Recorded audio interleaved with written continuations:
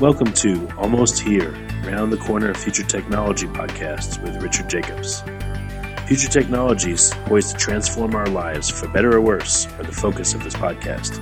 Almost here means these technologies are now here and starting to be used, or just around the corner, from Bitcoin to artificial intelligence, 3D printing, blockchain, virtual reality, and more. Hi, this is Richard Jacobs with Future Tech Podcast. Almost here, round the corner technologies. Today I have Alex Hyde of Security Scorecard. Alex, how you doing? Doing well. Thanks for having me on. Yeah. Would you mind telling folks what you guys do at Security Scorecard? Sure. Security Scorecard is a vendor ratings management platform. So what that means is we have a platform that tracks the external security postures of all of the companies on the internet. What does that mean, external security postures? So what we're looking at is we're looking at different aspects of risk for a company, everything from their web application security, things like what versions of web applications are they running. We're looking at their network security, seeing what type of services they're offering, what ports are open. Then we look at the hacker underground to see if there's any chatter mentioning that company's name or if there's any discussions about it. We'll look for leaking passwords within the recent database breaches that have been circulating. And all of those different external indicators create a profile of risk for a company. We're looking at 10 different categories overall, and it essentially tells if a company is a low-hanging fruit and if they're being actively targeted by the underground. That's interesting. So once you do this analysis, what do you make recommendations to the company to make changes, or do you actually implement the changes yourself? Well, essentially the platform is for the monitoring of both yourself and your third parties. So the way things have kind of changed within the enterprise ecosystem is before there was a fortress model where everyone would hold all of their digital assets internally. Everything would be protected by firewalls, and there'd be strict authentication controls and the like.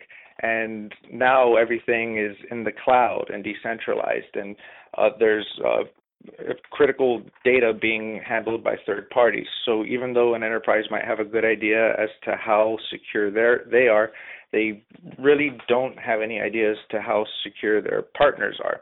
And our platform allows the user to non-intrusively detect what that security posture is from the standpoint of what hackers would see. Normally in the vendor procurement process, there's penetration tests and those type of evaluations that take place, but those can take weeks or months and are very expensive. And with our platform, you can just type a company's website and it'll instantly calculate all of the risk indicators that a hacker would normally look for and score it accordingly. Huh, that's really interesting. Do you find that people are looking for a lot of the major vendors or smaller ones? I mean, where's your analysis most useful? I would say both. For the most part, it's a lot of major corporations monitoring themselves and monitoring each other.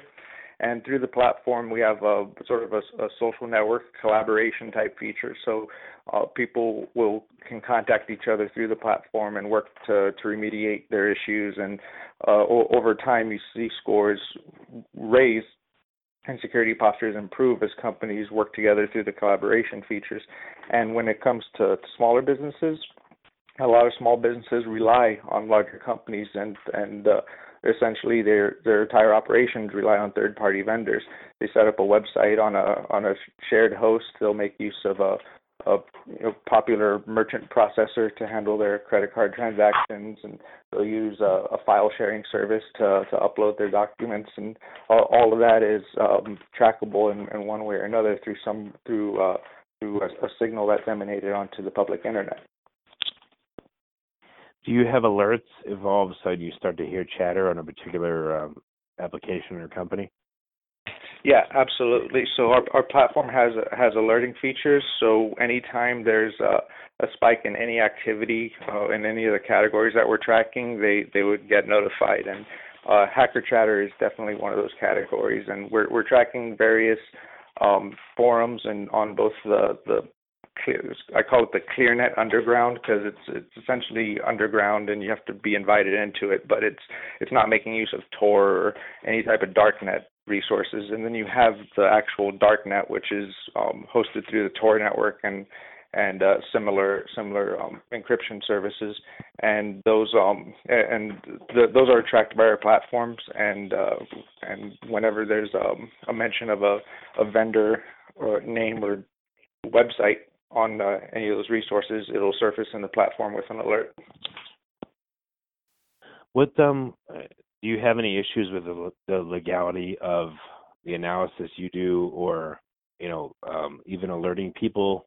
I would guess there might be some surprises that people think it makes sense to do this, but in reality it doesn't make sense because of the law. Well, the law is, especially in the United States, it's very explicit about the transmission of malicious code with the intention of gaining unauthorized access or even connecting to a computer outside of their terms of service or attempting to gain unauthorized access. So when we're doing our mappings, we're not actually trying to log into anything. We're not trying to, when we cover logins and passwords, we're not trying to log into those accounts to verify if they're real. If we see an open port, we're not trying to log in to see if we can get in. We're essentially just looking at the external indicators and seeing what versions are available, and the information that's beaconing out, oftentimes it'll tell you the software, it'll tell you the version, and then that gets mapped to a list of public databases called the CVE database, which is published by the NIST, the National Institute of Standards and Technology, and MITRE.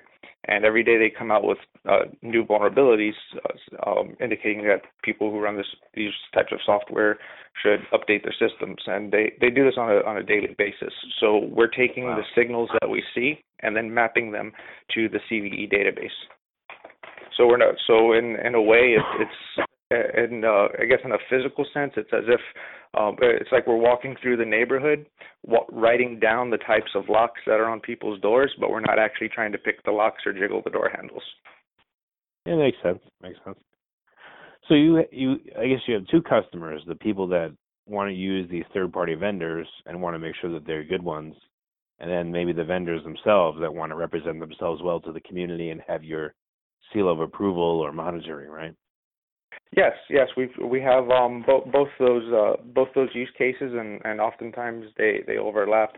So that a lot of enterprise customers will use our platform to show that they're doing their due diligence. They're proud to advertise the security scorecard grade on their website, and they use the reports to show their board of directors and their customers that they're doing the right thing as compared to their peers in their industry. So it's from the standpoint of a hygiene tool, it's quite useful for that, and everything that's being seen, it's what the hackers are seeing and collecting, and it's what they're acting on. So if you're able to catch it before they do, it's quite beneficial because they're going to move on to the next target. And I guess computer security is kind of like automobile security. You can never absolutely prevent something, but you can make your car, for instance, you could put the club on it, you could lock the doors, you could have an alarm, you could have it patrolled. I would guess the same thing with online stuff. You could only do so much, but I guess it's more to deter hackers and make yourself a non-easy target, right? And that's a very good point, because since everything's decentralized and put into the hands of third parties that are trusted, everyone's going to get hit one way or another. I mean, last year there were over 2.5 billion compromised credentials circulating from the various mega breaches, and there's still breaches being released on a daily basis even this year. So it's a matter of time before a company gets hit. You're always going to have an incident. It's just how quick can you respond to the incident, and are you doing everything you can to mitigate future incidents? So it's, did something happen and you immediately took care of it, or did you pretend it didn't happen until 4 years later and it came up in a mergers and acquisitions deal? So it's essentially the speed of the response that separates the winners from the losers in that regard. And your analogy about automobiles is even more appropriate because there's automobiles are becoming part of that as well. So they're becoming computers. Security, yeah, information security for automobiles. That's a thing now. Any stories of crazy things you've seen happening in the computer security world? Yeah, I would say probably the most interesting thing that we've seen this year, and probably had some of the bigger impact to a lot of smaller and medium-sized businesses, was there's the spate of database attacks that we saw within the last year or so. They essentially a lot of them came from the fact that people aren't putting usernames and passwords on their databases, specifically a lot of these new technologies like Mongo and Elasticsearch. So our platform, for the last year or so, was alerting customers to insecure databases such as MongoDB and ElasticDB. And what we saw within the last few months is that attackers had been doing the same type of mapping, and then they ran a ransomware attack against all of the open Mongo databases that they were able to find, and all the open Elasticsearch databases they were able to find. And what that meant is they essentially made a backup of the database, deleted it, and then left a message to the administrator saying, "We've got your database. Send us some Bitcoin. Here's the address. If you don't do it, we will either erase your database or release it publicly." And that and it essentially just kind of sprung up overnight, hitting everybody. It made the news, and people who were monitoring, people who were using our platform and collaborating and remediating this, it never really affected them. But from the standpoint of the rest of the internet, it was a pretty big hit, and it was one of those things that you're just able to see go live, and that was this year. That was in the last couple months, and then right before that, there was a similar exploitation of essentially it's weak passwords or no passwords at all. It's the same problems from 20 years ago are still the problems today. People just aren't setting stuff up right. The entire Mirai botnet, the IoT botnet, that the only reason that existed is because all these IoT devices had default passwords, and someone wrote a worm, and that's what happened with these databases. No passwords, someone wrote a worm. So that's gonna continue to be the case. New technologies come out, people don't really understand them, they just want it to work.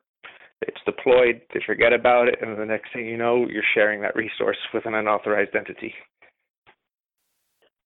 So you help people, again, stay on top of what they need to do, but what about the actual remediation or the actual software updating and all that? Do you do that for customers, or they have to go do it themselves? Well, normally they would do it. A lot of times they do it themselves because we are, everything we do is completely external. So we tell them through our platform what they need to do so that they're not exposed to what we see. So everyone's ecosystem is completely different. There's everyone has their own setup internally, so we wouldn't be it wouldn't be appropriate for us to make mandates as to what their internal network should look like. We just make suggestions as to this is what we can see, and this is why we can see it. If you make this change, we won't be able to see it, and the issue is remediated. And then we also have partnerships with some full service InfoSec companies that can provide that service if it's requested by some of the smaller, medium-sized businesses. But for the most part, a lot of people just handle it themselves. Okay, yeah, I figured you would get requests at least from some companies to do it for them, but I see you handled it. Okay. What got you into doing all this? Why this kind of security and monitoring? Well, the companies, personally, I've been doing information security work since I was in my late teens. I started off working as a web application analyst for the financial sector, and then I went into doing malware analysis for a CERT team for a company called Prolexic, and I was involved in some of the DDoS attacks and defending against the DDoS attacks in the financial sector back in 2012, and I got invited into Security Scorecard after the two founders. They essentially had the problem of trying to manage the security of third-party vendors while they were working at large e-commerce firms, and they were they had various credit card processors that when they just did some cursory checks, they found all the credit cards were publicly accessible, and they decided there needed to be some kind of a solution to make this process easier. And then that's when the concept of Security Scorecard came along, and I was they essentially brought me in as the chief research officer to kind of architect a lot of the data points and risk signals that would be looked for. Well, let's talk about trends. You see a lot more than most people see. You said everything's moving to the cloud. I know. I've seen that too. I'm sure most listeners have. What trends are out there now that people are not seeing that you see because of your vantage point, that hackers are doing, or upcoming risks or things that people should be aware of? But I would say the two biggest risks that are upcoming they're related to old risks. It's just they have a new face to them. So it has to do with password reuse and the lack of proper authentication or no authentication, essentially a lack of understanding of technologies being used. So those are two separate issues. So on the first one, with password reuse, because there's been billions of email password combinations released from essentially every major service that everyone uses, hackers use scripts called checker scripts, and they'll load up combinations of emails and passwords and run through those lists to try to log into various services, everything from the email account to the bank account to PayPal, or even just Netflix and Spotify, just to get some free premium services. But that's one of the major things that's going on right now, and that's going to continue happening because that's the way for the average script kiddie to leverage a compromised database. And then you have the more advanced attackers that are extracting the enterprise credentials and then mapping out all of the enterprise login portals for a company. And if you've got 1,000 different login portals for your company and 100,000 circulating email password credentials, there's going to be some crossover as to who's been reusing their passwords. So it's really important that people maintain good password hygiene, implement two-factor authentication where applicable, because the reuse of authentication is going to be a big upcoming thing, and it's going to be quite dangerous because it's after the authentication. Most of the security controls are trying to detect unauthorized attempts to gain unauthorized access. But if someone just logs into your system with a valid username and password, that's authorized access. Anything they do after that isn't going to be detected as easily.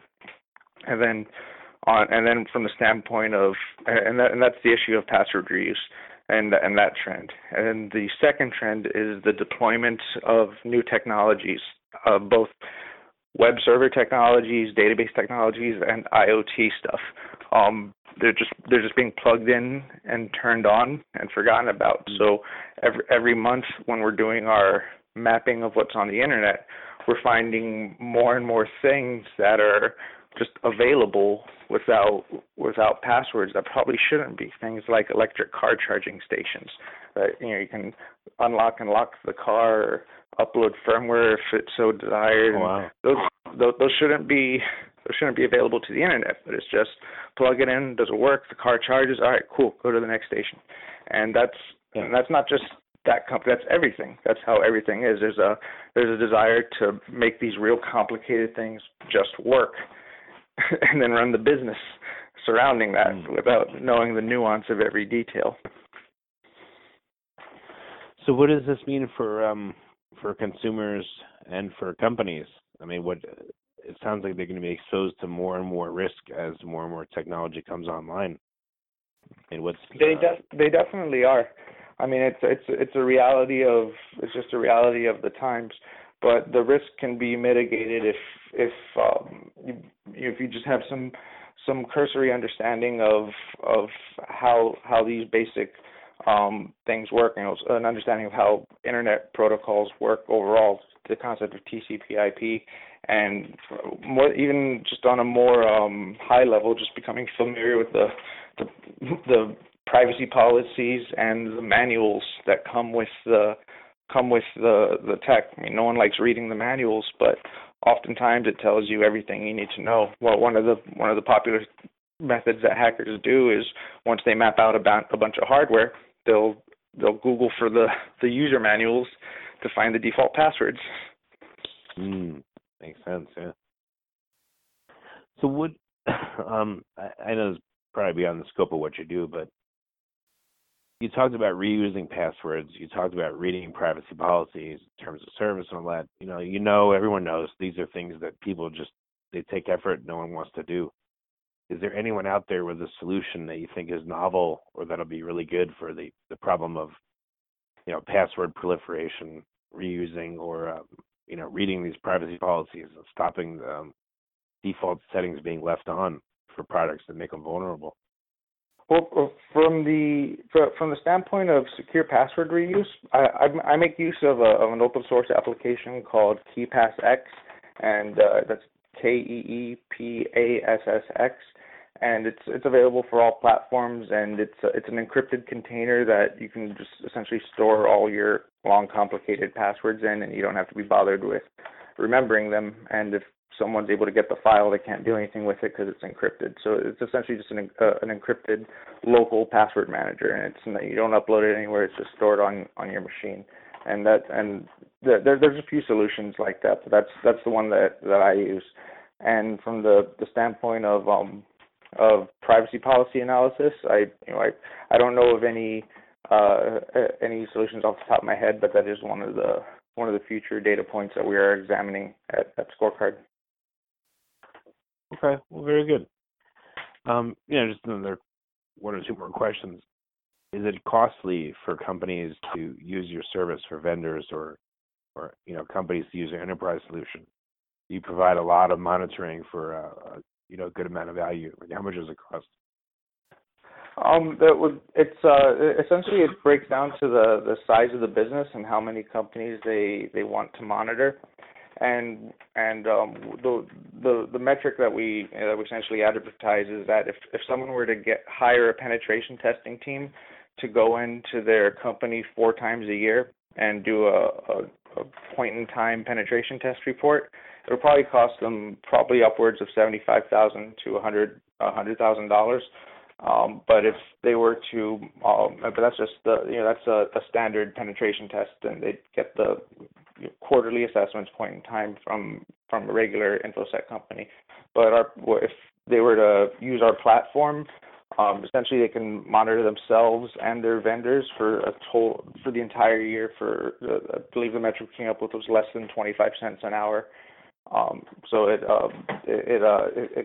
that was one metric for like larger businesses. It's significantly cheaper, down to the pennies on the dollar, to make use of continuous monitoring than actually hiring a penetration testing team. And we work with all customers to make it affordable for them. It just depends on how big they are and how they want to watch, how many they want to watch and stuff like that. All right, very good. And then for people that want to find out more about your Scorecard company, what's the best way for them to interact and find out if you can help them? Sure, thanks. The best way to get a quick instant assessment on your own website is to go to instant.securityscorecard.com. Okay. All right, very good. Well, Alex, thanks so much for taking the time. I appreciate it. Cool. Thanks for the opportunity to speak, and it was good talking with you. Take care. You have been listening to Almost Here, Around the Corner Future Technology podcast with Richard Jacobs. Subscribe to this podcast, post a review to discover more future technologies that are poised to transform our lives for better or worse, such as Bitcoin, artificial intelligence, 3D printing, blockchain, virtual reality, and more.